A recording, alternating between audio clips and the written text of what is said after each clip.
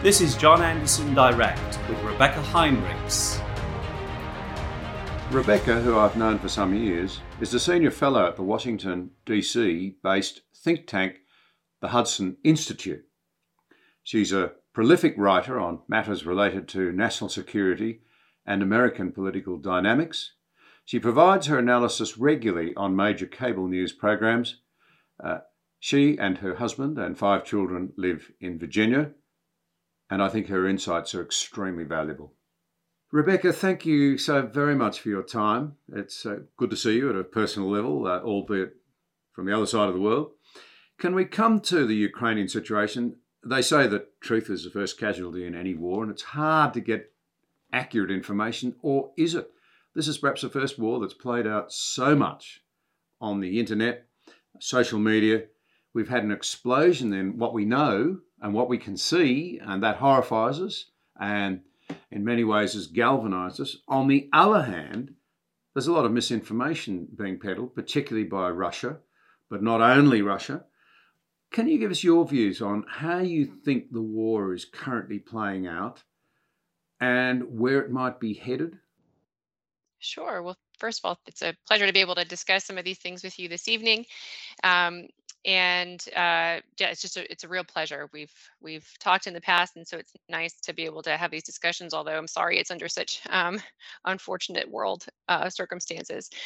So I think first of all, I think that's an accurate characterization that this is. I mean, we're kind of living through this information warfare, and so everything that we see on social media, I've been hesitant myself to share images and videos, even coming out from the Ukrainian side, a side that I think that, of course, I want to prevail in this war, but uh, but hesitant to share them just because I don't know the veracity of them, and obviously Ukraine is trying to do its very best to win the information war as well. That they are the ones that are fighting valiantly and doing very well, and the Russians not only are not doing well, but the Russians are suffering from low troop morale. That there are attempted desertions, and on and on it goes, logistical problems, and all of those sorts of things. Many of those things I think are true, but it's just impossible in the fog of war, in the middle of information warfare, to know what is in fact truly accurate in terms of what's going on. But the way I see it, the uh, the Ukrainians are doing very well at denying the Russians true and clear military victories, but the Russians are having a hard time with their logistics. But I'm not one of these people who thinks that in the end the Ukrainians will be able to achieve uh, operational victories. I think that the Russians just have such just have can outnumber and outgun the Ukrainians, that they can just keep the weapons coming. And then I know that we'll get to the China problem as well. But if the Chinese throw in with the Russians as well, then we have a really serious problem on that front. So um, but I'll just leave it on this to close out this answer. Is I do think that the Ukrainians can ultimately prevail in a strategic sense if they can continue um, uh, carrying out Russian casualties. The more body bags that go home to the Russians, the more that the Russian people will oppose this war. All those things help the Ukrainians. The more the West can continue to arm the Ukrainians, they can continue to put up a good fight and position themselves better when Vladimir Putin finally is ready for an off ramp. Of course, I don't see that in the near future, but that is the goal. So. I think we're still in the middle of a long slog and not really near the end of this very unfortunate war. Well, that's not a pleasant contemplation, I have to say. We have to ask ourselves some hard questions. Could we have done more in the West to prevent this? I am always fascinated by the contrast between the lack of wisdom that followed the First World War, when such punitive arrangements were put in place to try and make the Germans, what was Clemenceau said, we'll squeeze the German orange until the pip squeaks. And the result was a resentful but clever and innovative people who did unmentionable and unbelievable things and created the Second World War. The Second World War itself was very different. America deserves huge credit. It's often not given it for reconstructing Europe. Think the Marshall Plan. Think everything that went into it. It wasn't just money. It was an insistence on reform. Think MacArthur's enlightened approach to Japan, which is now one of our major allies. Come the collapse of the Berlin Wall, Rebecca, it seems to me that perhaps the West, rather smugly, perhaps a bit too much hubris, didn't think through what it was doing, could have acted more responsibly. There's a few commentators around who are not at all sympathetic to Russia or sympathetic to what Russia is doing, but who are saying we in the West perhaps haven't been very wise in the way that we've handled this. What are your perspectives? Somebody thinks a lot about these things. Yeah, the way I've kind of treated that question, it's a necessary question. I have found it sort of unhelpful to debate it publicly right now in the midst of the way the war is unfolding in Ukraine. Of course, I'm happy to discuss it now, but there's a lot of just very energetic debate going on in social media between scholars on this subject, and um, you know, obviously, I think that the most, I think everybody would agree that what we're watching unfold right now is completely Vladimir Putin's fault, in the sense of he's the one that made this terrible decision. And but the short answer to your question is yes, I think that there was plenty the West could have done differently and could have handled more wisely. And Bob Gates has written about this.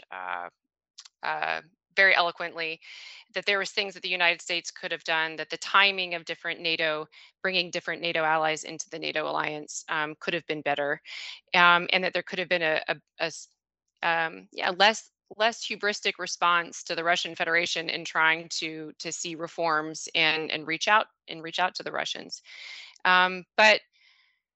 But ultimately, I have a hard time agreeing or being persuaded with those who say that really, even in, the last, since the invasion, since the last invasion, when Russia invaded Crimea, um, the Russians have been accusing the West and accusing NATO of acting provocatively, of arming. When the Poles and the Romanians took on U.S. missile defense sites, the Russians were upset about that. But all of that only happened after the Russians invaded Crimea.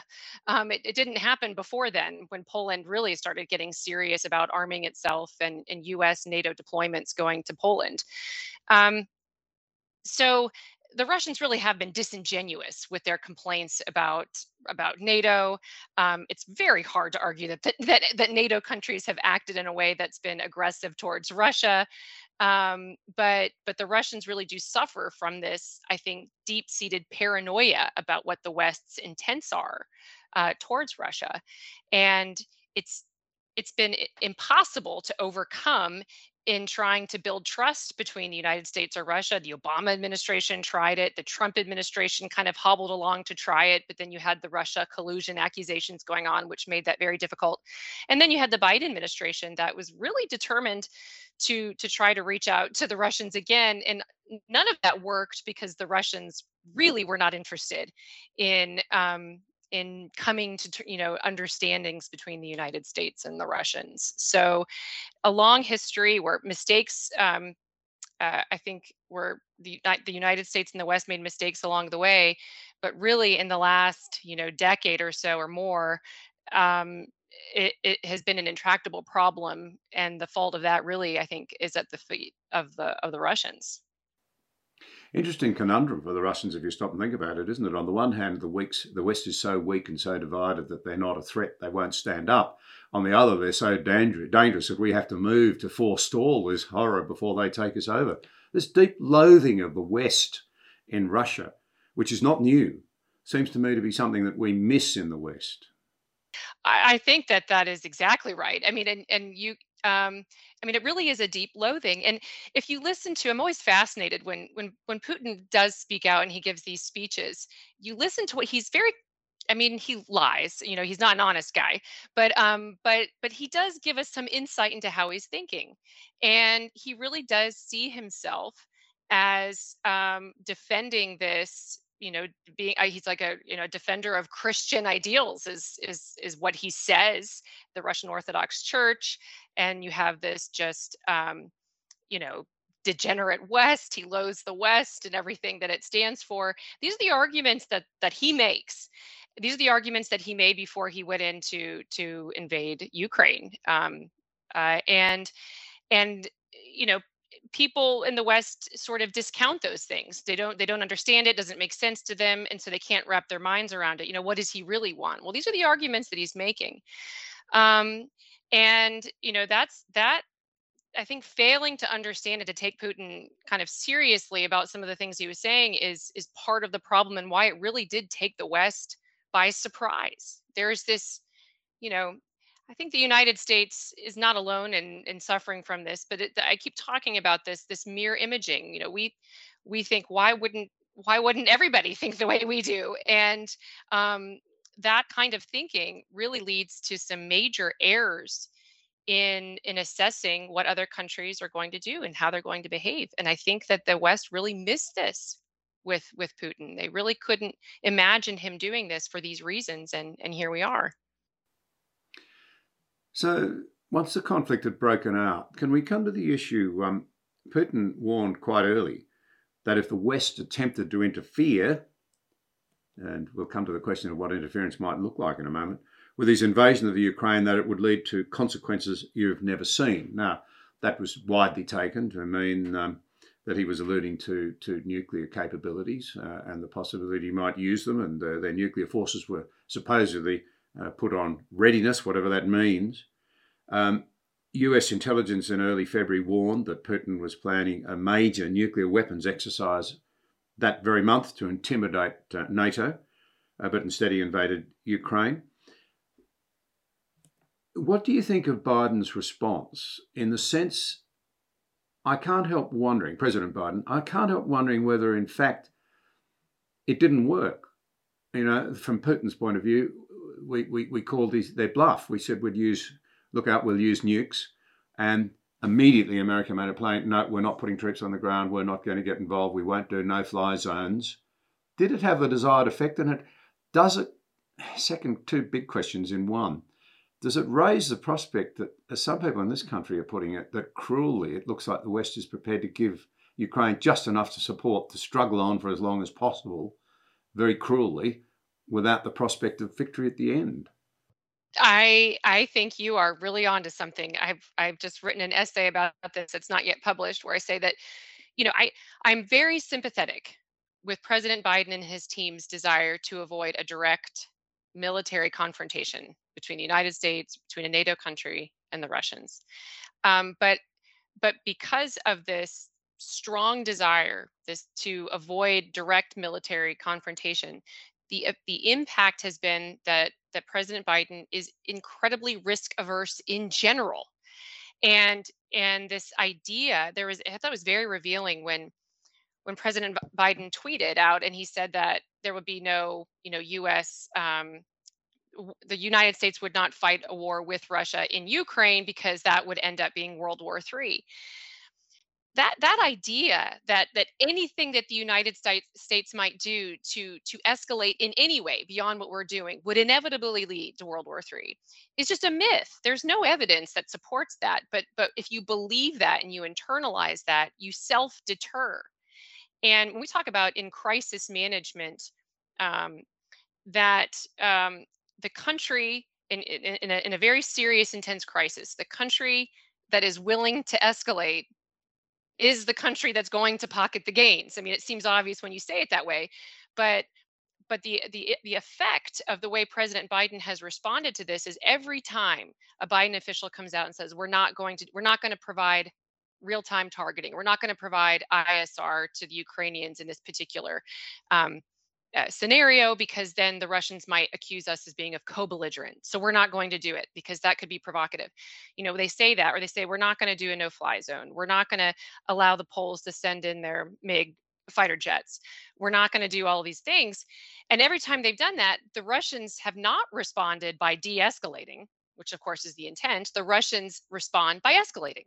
They increase the number of things they're willing to target. They increase the humanitarian suffering. They increase their nuclear saber rattling. They don't decrease their nuclear saber rattling. And so it's almost as if, not even almost, I do suspect, unfortunately, that the Biden administration's response to the Russian nuclear saber rattling really has confirmed exactly the assumptions that the Russians are operating on, which is that we are so terrified of the Russians crossing that nuclear threshold that it paralyzes us, um, to a degree that we don't do things that I think are perfectly reasonable and still at the lower levels of escalation, that we could really truly be helping the Ukrainians, um, again, have this ultimate kind of strategic victory where they can cause so much, they can make it so difficult on the Russians that the Russians finally do look for an off ramp and some kind of solution. So I I yeah, I mean, I think that there's a concern that unless I always hold out hope for my government, they can turn things around. But unless they do turn things around, it sure seems like they aren't really willing to do what is necessary to allow the Zelensky government and Ukraine to defend themselves for as long as they have the will to do so. This really raises, in my mind, something that Neil Ferguson said to me in one of these conversations once, that the greatest threat of all to the West's freedom lay in the West's loathing and rejection of its own past, its ignorance of its own history. Contrast that with, or keep that in mind, and remember that Victor Davis Hanson has spoken incredibly powerfully about the lessons of World War II, which were that, as he saw it, what should have been kept to a series of ugly but nonetheless border skirmishes grew into the horror of the Second World War, because Germany and then Japan believed that the West lacked the will to fight, lacked the capacity to fight. You know, the lesson being that if you don't understand a bully, if you don't understand your history, which is replete with bullies and pathological murderers, they're everywhere. The 20th century is not so long ago. If we forget those lessons, we truly are in danger of repeating them. I don't want to put words in your mouth. I know I couldn't anyway, Rebecca, but what worries me so much is that we're so into self-loathing, and that arises, it's made possible because we don't know our history. We place everything that we actually really deep down value at risk. Well, this is why, though I am somebody who's very interested in national security policy and international relations, I keep I can't get away from the domestic conversation that is happening in the United States, and it about, I mean, because it's a very um, serious and consequential argument that the American people are having with one another about who we are. Is the United States today worth defending? And the answer, that there's folks on the far right, the political spectrum, and the far left, the political spectrum, are in agreement, but for different reasons, that the answer is no. And and those on the right say our problems are so great domestically that we have to turn inward, and these problems abroad are just too great. And besides, our governing class is just so confused and wrongheaded that we can't trust them to get it right anyway. And then, of course, the left sort of has this long running blame America. Everything's America's fault. Everything's America's fault. We're the ones that have wielded power irresponsibly, et cetera. And so, um, it's never our adversaries' fault for their aggression at something that the United States did. So both sides kind of suffer from this, but for different reasons.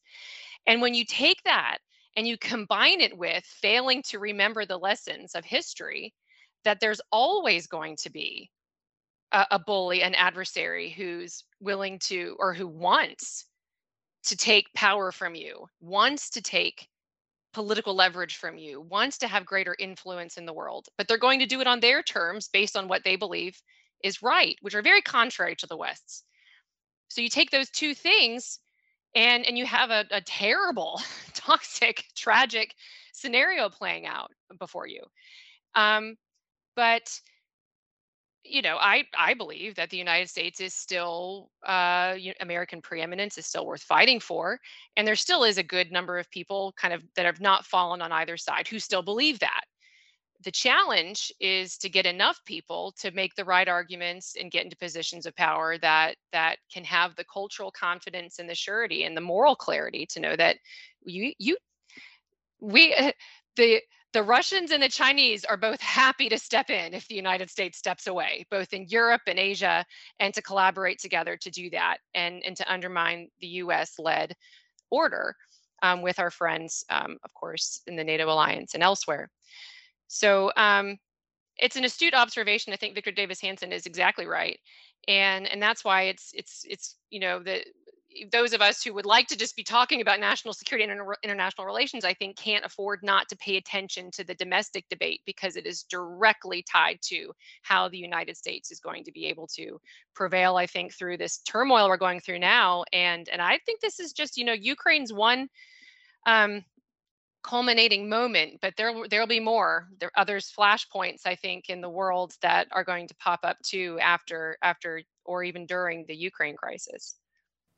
Well, you've seen that escalation really from the warnings from America, cross this red line in Syria, nothing happened. You then saw the Chinese respond by building bases all over the South China Seas and insisting that they're Chinese waters when the international courts, the Chinese rattle on forever about respecting international laws and rules when it suits them, but not when it doesn't. And in this country, one of the things that I hope my fellow Australians will be a bit more alert to, because I heard, for example, a conservative say the other day, oh, the Americans need our bases here, so they won't let us down if something goes wrong. They're missing a lot of what is happening in America, it seems to me, because there's a suggestion now coming from, as you've just alluded to, from the right as well as the left, that America should withdraw, look inward, not be involved so much on the global stage. And I've been quite surprised by the re-emergence of that talk. It's quite chilling to a mid-sized power like Australia that is going to be very dependent upon international alliances. If what our Prime Minister's calling the arc of autocracy is not to supplant what might be called a liberal rules-based order that was put in place really largely by the Americans after the Second World War, and which has served countries like Australia and, ironically, China very well. No, that's exactly right. And this is it, it again. It's a challenge. Now, I still I don't despair it. I still think that there's, if you look at polling, you have these American thought leaders on the right who are, talking about America withdrawal, and the United States can't speak with the moral authority, and we don't have the power, and we have too many problems at home, and we have to withdraw. But whenever you poll the American people, the American people still understand the Russians are terrible. They want to do more to help. And so that is at least a little bit of an optimistic data point. But I wouldn't take it for granted, especially whenever you talk to folks there at home. Is there is this sense of what are our allies? What are they doing to maintain the health of their own societies, and are they worth also defending, and then are they defending themselves, are they investing in their own security, and if they're not going to be investing in their own security, and they're not going to be doing what is necessary to provide to a cooperative effort to deter China, for instance, in the case of Australia, then why should the United States, when we're kind of this tired power who has all these domestic problems at home? And so one of the things that I have found to be an interesting pattern is that those countries that do invest very much um, in their own national security and have their own vibrancy and national identity. I'll take, for instance, Poland. Poland, for instance, still. Um, it's a country that still enjoys a lot of support in the American people whenever they see they've committed to their 2% for NATO collective defense, and they kind of haven't fallen for a lot of this sort of liberal internationalism, where you're kind of submitting your own national sovereignty to these liberal international organizations.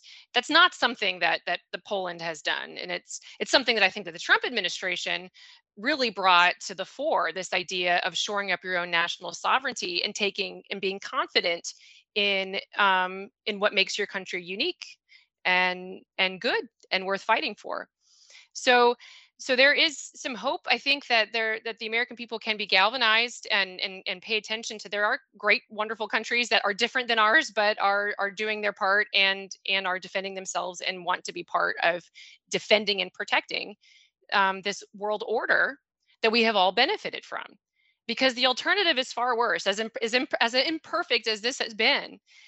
Like I said, a China-led order will be not what the West wants. Australia probably knows it better than anybody else with the terrible beating it's taken during COVID with these sanctions essentially that China has put on it, and these 14 points that China's demanding the Australians make before they relieve some of these trading sanctions. And it's a very different set of values and principles that other countries would have to abide by that is unique to the Chinese Communist Party. And that's not something I think any of us want, but it's not we can't it's not going to happen by default that we keep it at bay and can maintain the values and principles that each of our countries wants to live under for the flourishing of our own people. Yes, I understand what you're saying, and it does often occur to me that the left, which is so incredibly critical of our culture in this country, and it seems to parallel what's happening in yours, with their current policy objectives, ought to recognise that if the liberal global order that we've been used to, the rules-based system, the dominance of a commitment to freedom and freedom of speech and expression and what have you, if that's broken by the arc of autocracy, they'll be the losers. Nobody in those communities seems to care very much about the pronouns you put in the front of your name, or beating yourself up over energy policy. And people need to be, just to be blunt, a damn sight more sort of hard-nosed. You wrote recently, I thought this was beautifully put and very powerfully put. We have theatre-range nuclear weapons too, and they, the Russians, better believe we're ready and willing to employ them in our defence. Can I ask, firstly, what are precisely, for our listeners, theatre-range nuclear weapons? And that was a strong statement. You were saying a bully only understands one language, as I understand it. That's right. So that particular quote is what I was hoping would be something that would come out of a response coming out of the U.S. government in response to Russia's nuclear saber rattling. That a little bit of background: the Russians think about nuclear weapons differently than we do. I mean, this kind of goes back to what we're talking about, sort of first principles, how we think about things, our own culture, our own strategic culture, and war fighting, what we value, the risks we're willing to take, etc. And the United States, we think about nuclear weapons as not war fighting weapons. We think about them as weapons for deterrence. But it's sort of a paradox, right? Deterrence works because it has to be credible in the minds of your enemy that you are willing to use them if they cross these lines, and you're willing to use them in defense of your people and the well-being of your people. The Russians think about nuclear weapons. They've kind of been watching the West and how squeamish we've been about war fighting and getting bogged down in other kinds of conflicts, and obviously about just nuclear employment in general. And so they've adopted this idea. It was in the last administration had a document that called the Nuclear Posture Review that talked about this, where the Russians have this idea of escalating to de-escalate, that in a purely non-nuclear conflict like what we're watching play out in Ukraine, that the Russians might consider detonating, launching, deploying, and using a low yield theater range nuclear weapon, with the idea being it would terrify the West. The West would not respond in kind in order to get the Russians to not retaliate again. That instead the US and NATO would simply say, forget it, take it. Take Ukraine. What else do you want? Moldova? Finland? And that the idea would be, it would be so horrifying, the thought of this lower yield theater range nuclear weapon, that we would let Russia just pocket the gains. It's escalate to de-escalate. Of course, my argument has been, we've got to convince them that that is not what would happen, or that's exactly what's going to happen. And so, in order to do that, you have to convey that we also have proportional responses available and we're willing to use them and we're not going to back down. And then, only if we convince them of that do we deter him from doing it, him being Vladimir Putin.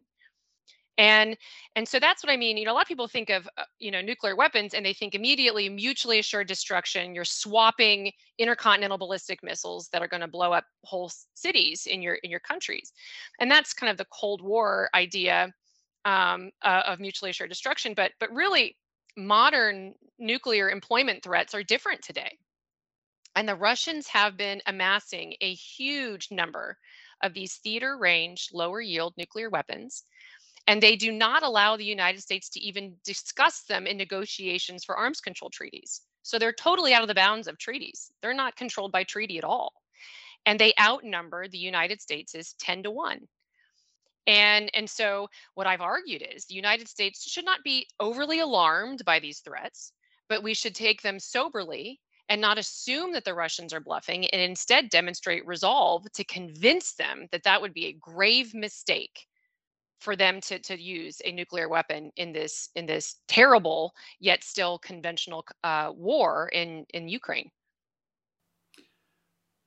So you just made the comment there the Russians have a lot more of them than the Americans. It raises the issue of the capability of the American Defence Forces. We assume that they are still technologically and in many other ways, including battle-hardened, extremely powerful and capable. That's what the rest of the world wants to assume. Is that a reasonable assumption?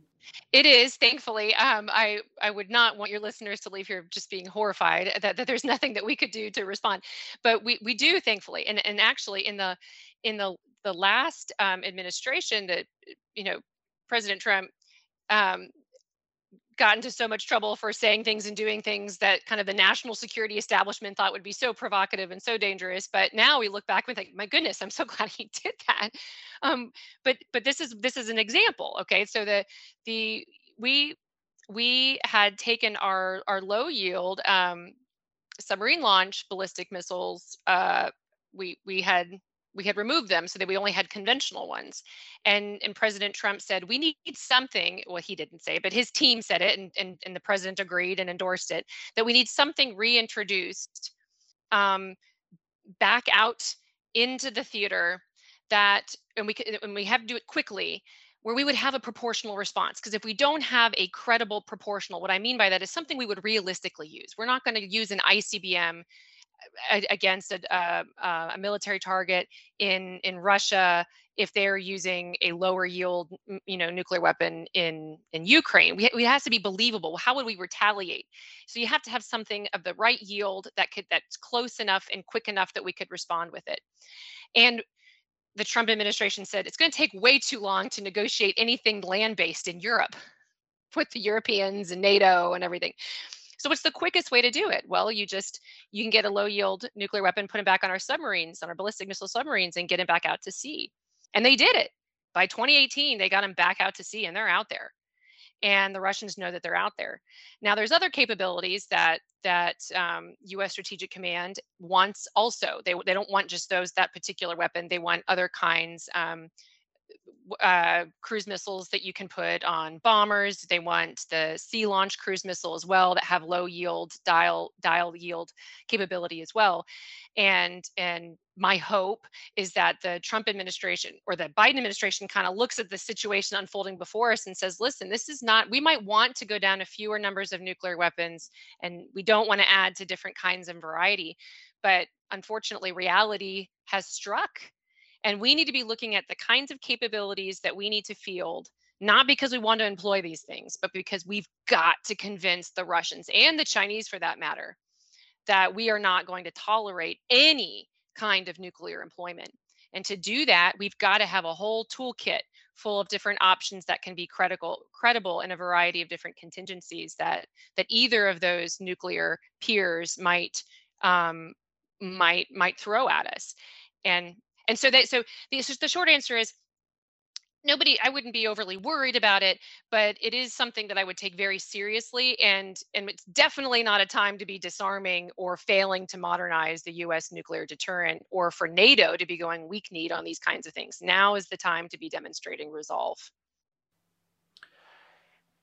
Talking of resolve and looking to the more positive side of the global response, I must say from where I sit, I've been surprised at the speed and the strength and the wide uh,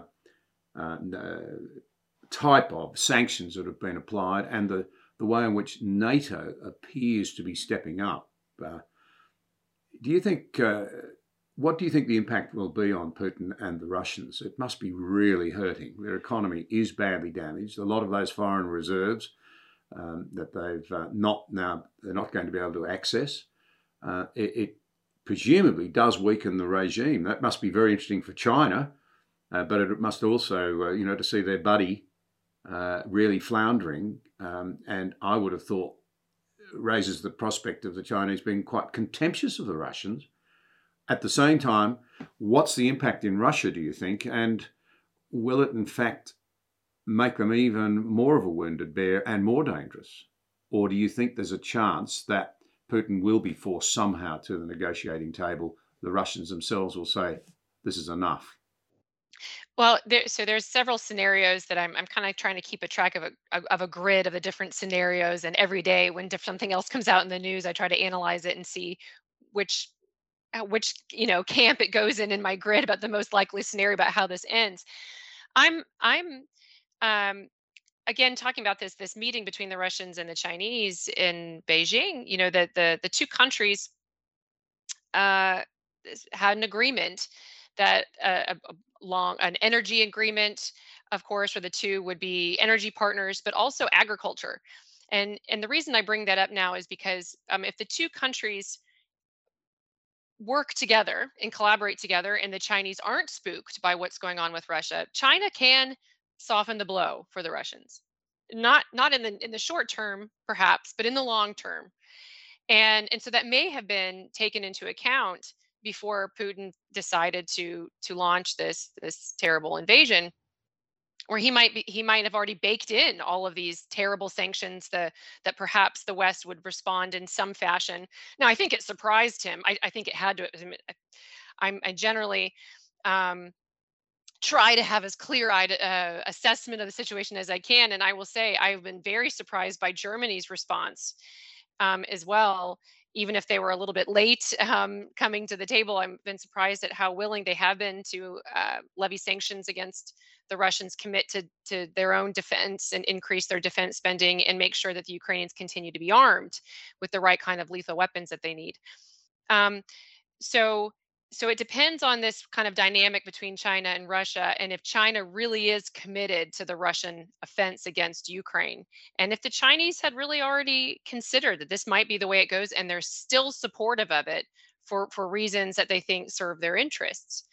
Um, but but I am encouraged by NATO's willingness to step up, and I'm again disappointed in my own government because it seems on a variety of issues the United States was still one of the last countries, or one of the countries behind, willing to do something. Even Lithuania and Latvia, these two small Baltic countries, obviously at great risk of this war spilling over, or not a 0% risk of this war spilling over and impacting them.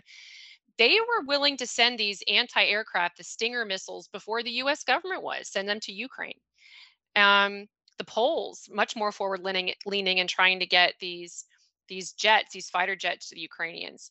And the French foreign minister had a very nice, I think, calm and firm statement about NATO being a nuclear alliance in response to Russia's saber rattling, which was more forward leaning than a US official was willing to say at the time. So I am pleased to see NATO stepping up. I'm a little bit concerned that it kind of feels a little bit unwieldy. It's not, I wouldn't say who is our leader right now. I would like to say it's the United States leading the way, but I've just listed several things where the United States was one of the last countries to agree to a particular initiative. And so the unwieldiness makes me a little bit uncomfortable, because it would it if we were more on the same page and making decisions together in a more public fashion together, I think it would it would, because I'm a little bit concerned about unintentional escalation as well.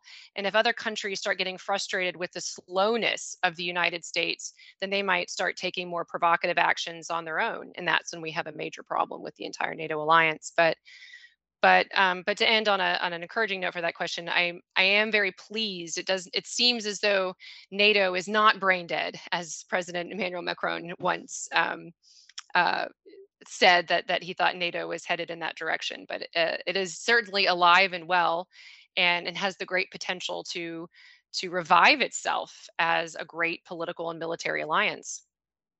There's a couple of questions that arise out of that for me. If Germany were to carry the day, so to speak, and come through with a doubling of its defence spending, that would make them the third biggest defence spender, because the German economy is very strong, despite the challenges now they face on the energy front. And I suspect history will be less than kind to Angela Merkel because of the dangers she exposed the country to. I don't think there's any other way of putting it. But if they were to step up, that'd make them the third largest spender on defence in the world after America and China, which would be astounding.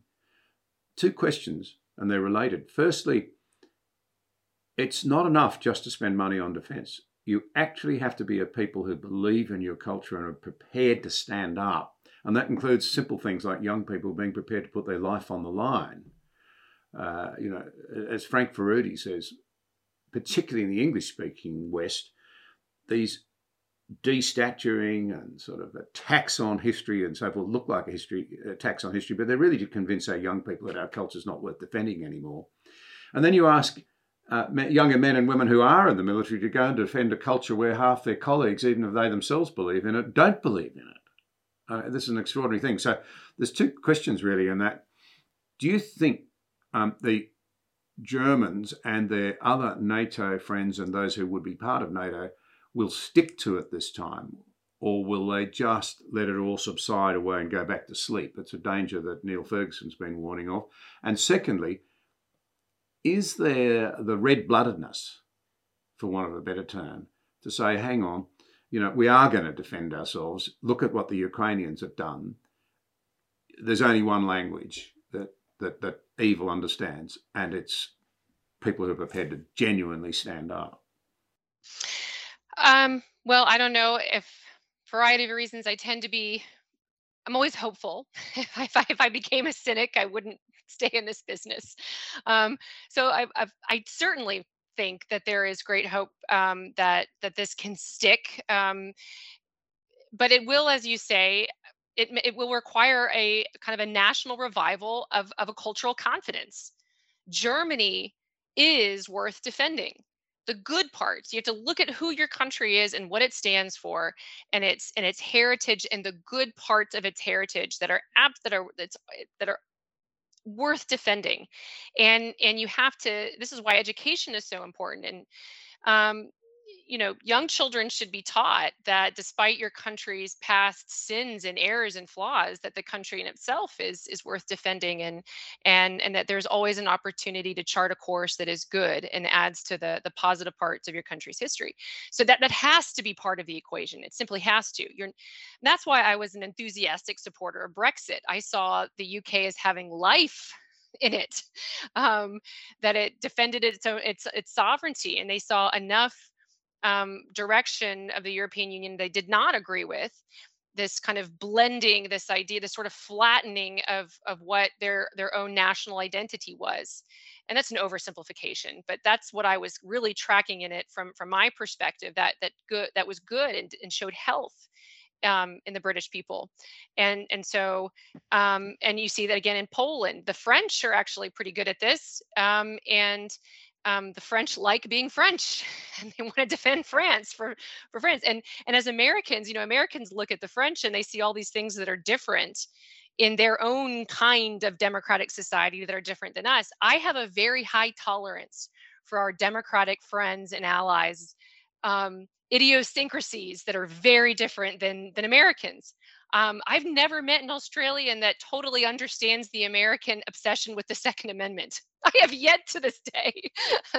and it is something that is different and unique about about the United States and about Americans. And so I have a very high tolerance when I look at um, our democratic allies and the different things about their countries. And I think that that's good. And I think that we need to get back to a place where this that we kind of reject this flattening. And then one more point you brought up that I think is important to kind of flesh out the difference between um, liberal democratic values, free speech, free expression, the dignity of the individual, that the people have a say in their government, the government works for them, the people do not work for the government. These ideas that are rooted in what it means to be democratic societies.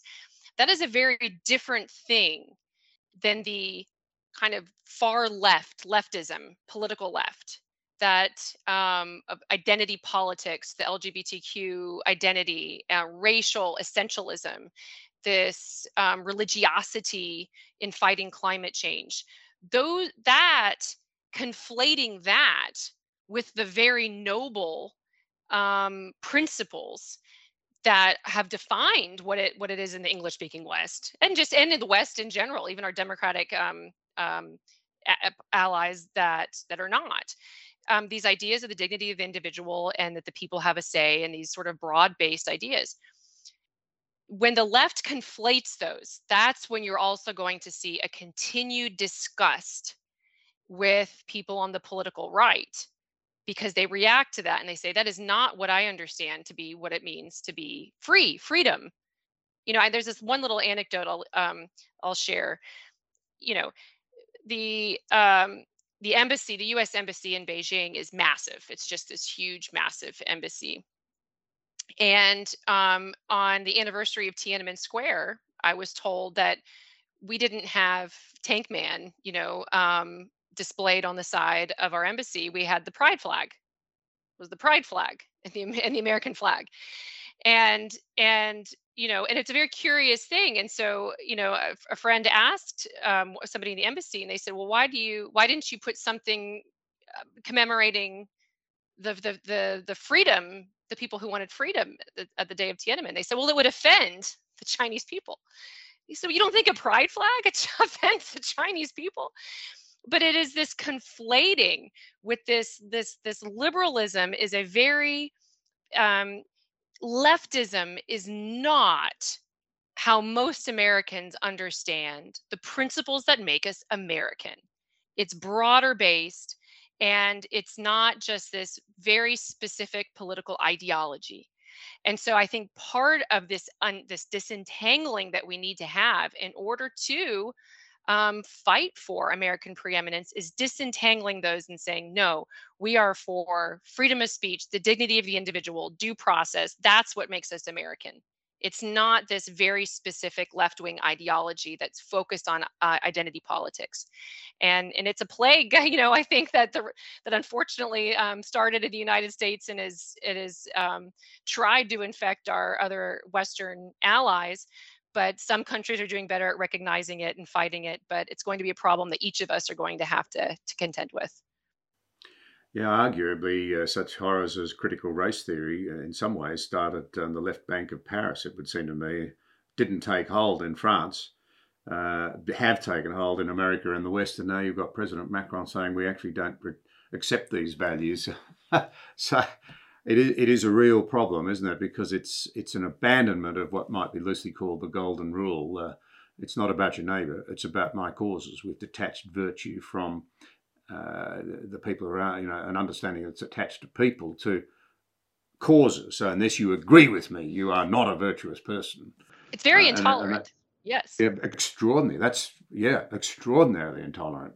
Tolerance used to mean that you would accept the dignity of another a person's worthwhileness, if you like, even if you disagreed. Now, in the name of tolerance, you must completely capitulate and agree with everything I say and celebrate it.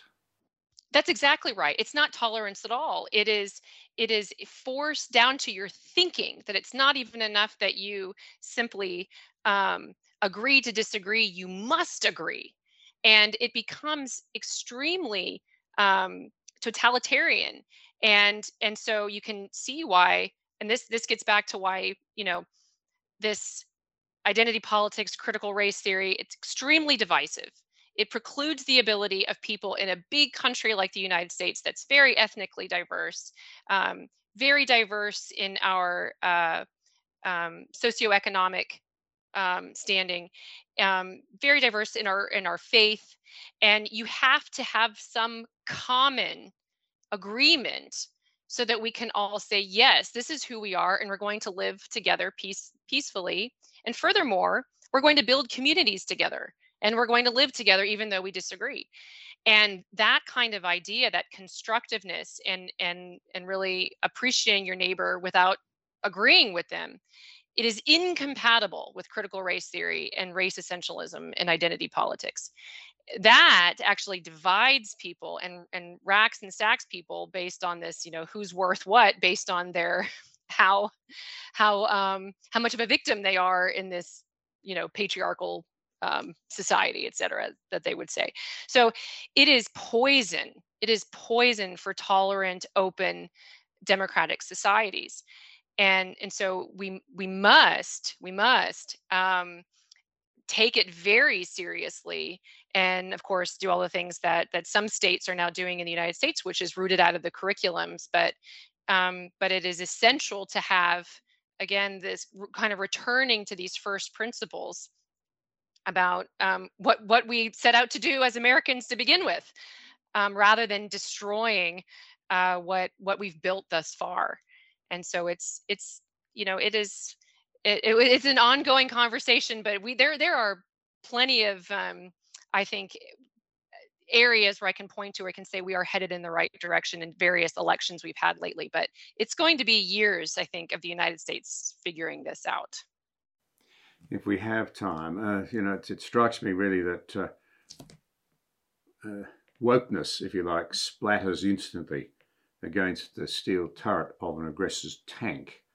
And one of the messages we need, we have an election coming up as I speak here in Australia, and I'm told, according to the polls, that I'm one of just 10% of the Australian voters who think the issue is national security.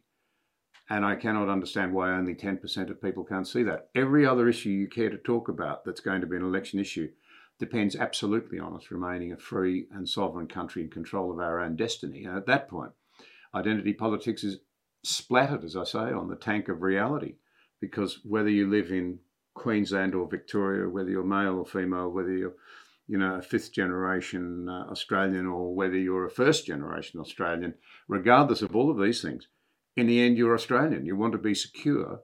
You have in common with all of your fellow Australians, the parallels in your country are obvious, and you want to be a land of opportunity and a land of freedom and of some degree of fairness.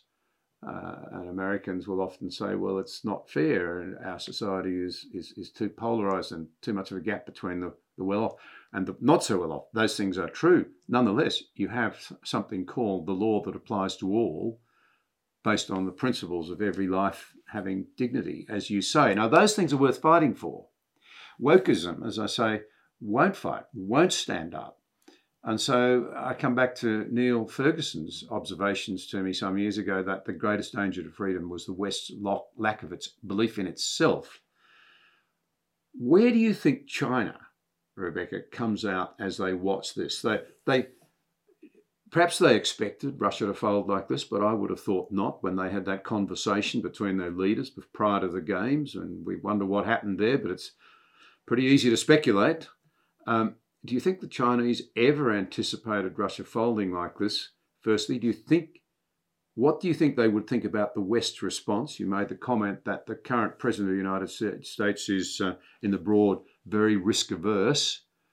We've got the question of Taiwan. They are different, I know, but with all of this in mind, where do you think China is now going in terms of its thinking as it watches what's unfolded over the last 3 weeks?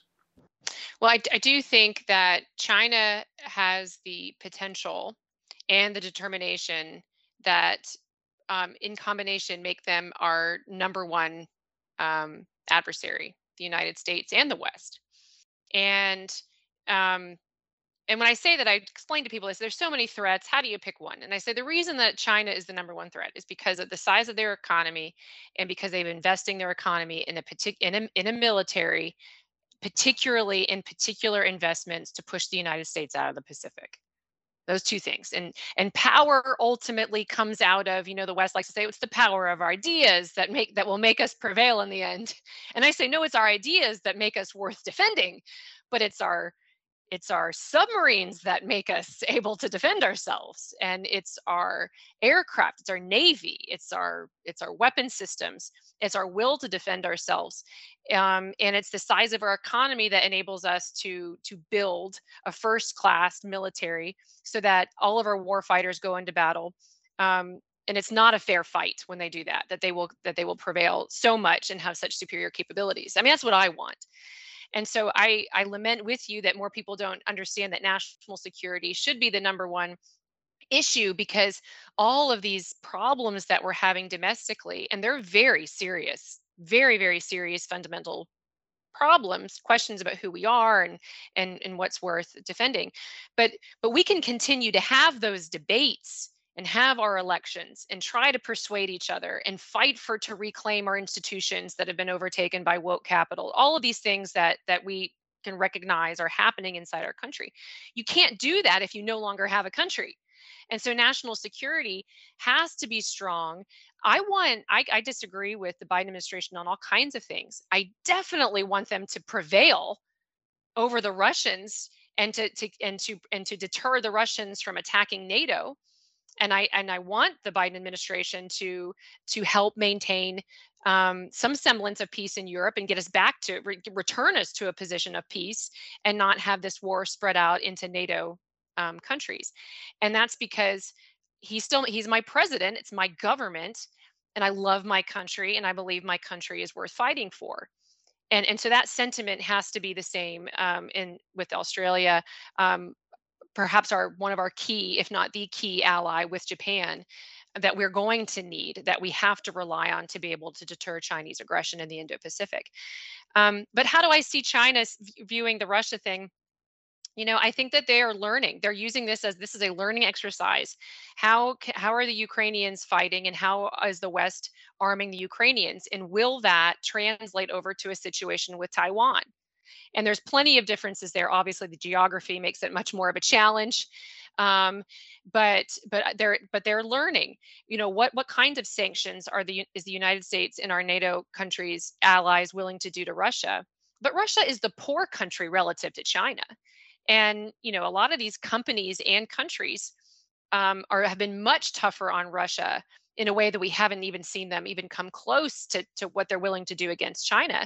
And we know that China is committing genocide. We know that China has the world's most sophisticated surveillance state, that they suppress free speech and the freedom of a religion. And yet it hasn't really impacted corporations and other countries to the degree that I would like to have seen them so far. And so maybe China is saying, look, they're willing to do all of this to Russia, but they wouldn't do this to us. And so it's hard to know exactly how the Chinese are calculating this. And frankly, maybe this is waking up the West to say, oh, look, now if China's going to help Russia and back the Russians, maybe China's not a good bet either. And that we're going to have to make hard choices now about, you know, um, reshoring our critical supply chains and that kind of thing from China, that these are the decisions that we need to be making now.